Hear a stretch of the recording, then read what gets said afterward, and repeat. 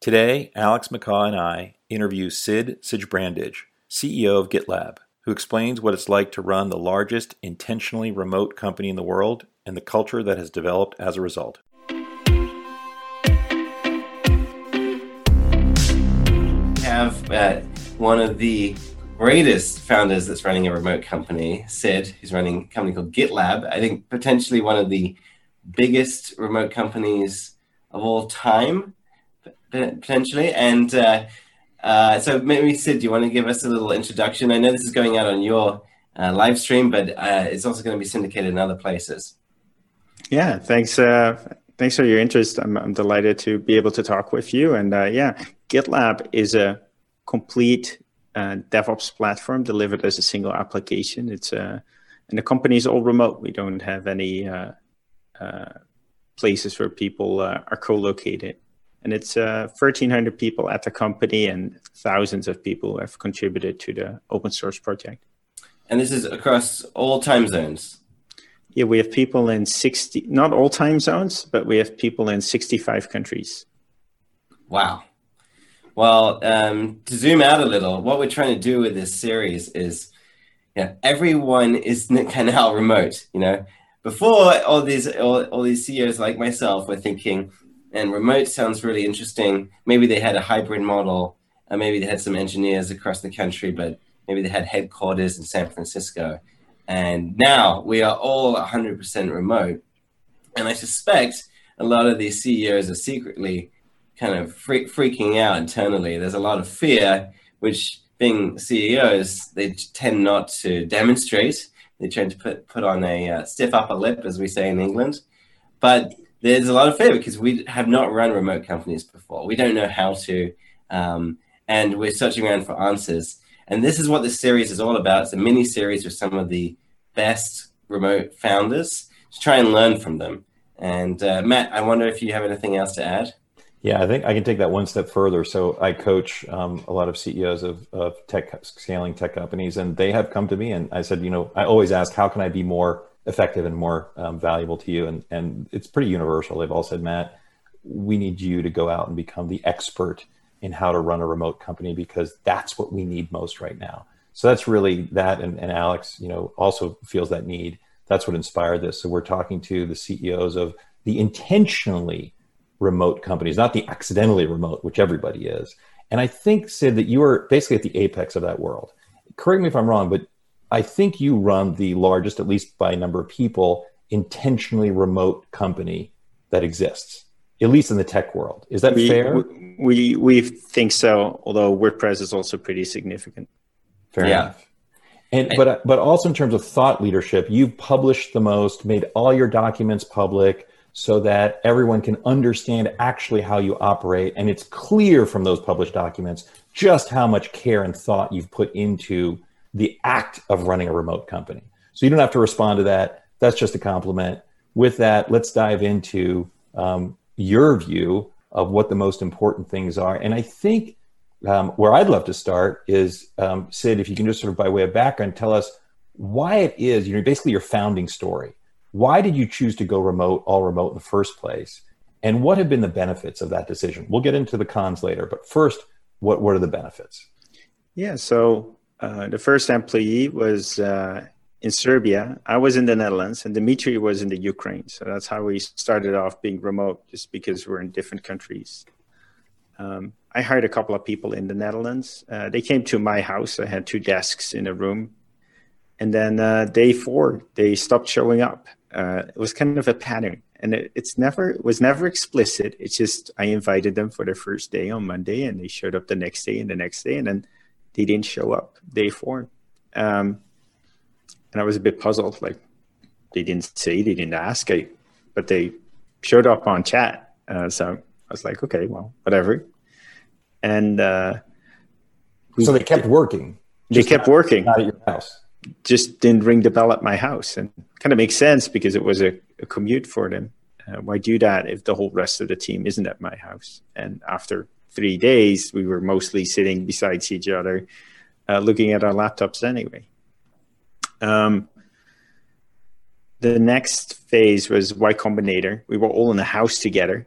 I sometimes jokingly say we were we're now stringent on all remote because we lived together for 3 months in a way too small house. But it's one of those experiences that are really great in hindsight. And they told us, like, look, not a lot of startups are successful remote. People try it, but it seems to work for engineering, but not anything else. And we're like, okay, we'll heed to that advice. So we got an office on 8th and Howard in San Francisco, and put 7 or 8 desks in there. And first person showed up, Hayden. He was already working at GitLab for a while. And same there. Day 4, he doesn't show. Again, like, he didn't say anything. I didn't say anything. We didn't agree on that. It's just, it wasn't part of our culture. And it was, for him, it was like, why travel all the way from Alameda to SF when all you're doing is you sit next to Sid, who's talking to his camera all day. So again, it wasn't needed. And then we had a ton of execs that came in and said, I remember our sales leader was like, I don't think this is going to work. I think we have to be co-located. I'm like, great, we got this lease on this office. We're paying a ton of money, so feel free. But he lived in Sacramento, so he saved 4 hours a day of commuting. So like, that's kind of tempting for him to also embrace it. And then I think the last barrier was our SDRs, our sales development representatives. People, most of the people pretty at the start of their career, was like, these people need kind of the vibe of being in an office and the high fives, and didn't turn out that way. We hired great people. Many of them were in Utah. They did great, and you can be enthusiastic over Zoom and in Slack and celebrate each other. It's actually convenient that you have silence around you if you're talking with a customer. So time and time again, we weren't against it, but it just didn't happen. And at a certain point, we said, okay, we better make sure to embrace this. And the hardest point was our Series B fundraise, where we really had to kind of make a case that this could work and could scale. Mm-hmm. Awesome. Wow. And then I'd like to dive, well, actually, we said we're going to talk about the benefits and the cons. So that's how it's all got started. But now in hindsight, what are the benefits of that decision? I think by far the biggest benefit has been the ability to hire great people. It's been great for our talent brand. Like, we're a proponent of all remote work. We got a lot of attention because of that. Plus, we can hire people in almost everywhere in the world. So a lot of people, if people notice us and they like what they see, they're very likely to be able to join the company if they meet the requirements. So in the end, a company is a collection of people. And we were able to hire better people. I think that's the top thing that improved. Apart from that, it's also like a whole lot less distraction. Last year, we tripled the company from 400 to 1,200 people. Imagine trying to have to like move offices twice a year or something. It'd be a big distraction. Offices and facilities management is a huge expense and risk. And also, because we have people all around the world, not everyone is in metro areas with super expensive salaries. I can tell you that is very enticing right now, because we have a massive lease that is going unused. So having everyone at home makes a lot of sense. It would be great to hear from you, Darren. Head of remote for a 1,000+ remote org. That's a pretty serious job. It'd be great to hear a bit about what that entails and learn a bit more from you.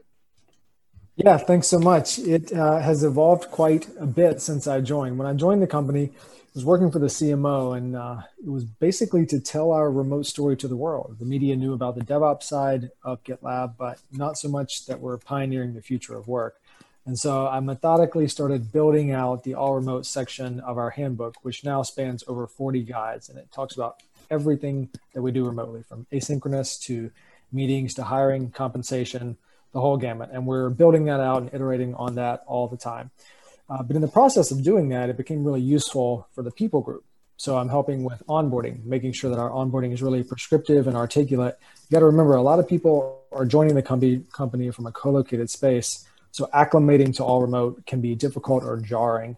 And a lot of it takes reinforcement. And so I'm working with that group and building that out. And then more recently, working with learning and development and formalizing what manager training looks like to make sure all of our managers know how to work remotely, and they work remote first, and they have a bias towards asynchronous. All of these things that are really, really important to reinforce company-wide for this remote thing to thrive. Awesome. Right. Thanks, Darren. And then coming back to Sid. So Sid, we talked about the benefits. You can hire, great people elsewhere that you wouldn't be able to otherwise. And this is actually a fear that people have. People fear that will they actually be able to hire great people outside of the Bay Area? Because they're not really sure that those great people exist outside of the Bay Area. You actually know. And you may say, well, we can hire great engineers outside. But what about business development? What about customer service? What about marketing? Or leadership. Exactly. So can you please, knowing that people have that fear, how would you address that? Yeah. It is not equally distributed, especially the later in careers you get. If you want someone who has run a technology startup that has gone public, you're going to end up in the Bay Area a lot of times. And typically go-to-market efforts are located close to the customers. The US is the biggest software market in the world by far. So if you're going to look at sales and marketing talent, you're going to very likely end up in the metro areas of the US and very likely just on the West Coast and East Coast. So it is tougher to get diversity there. And our executive team is a reflection of that, where we have 2/3 in the Bay Area and then a person in Mountain Time and a person in Ireland. But there's less diversity there. By the way, being remote makes it much easier to hire because everyone in the Bay Area is tired of their commute. And there's some people from the Bay Area that want to move, for example, to be close to the rest of their family, to their parents. And if you're a truly remote company where the executive team is truly remote, you have a very unique proposition to them.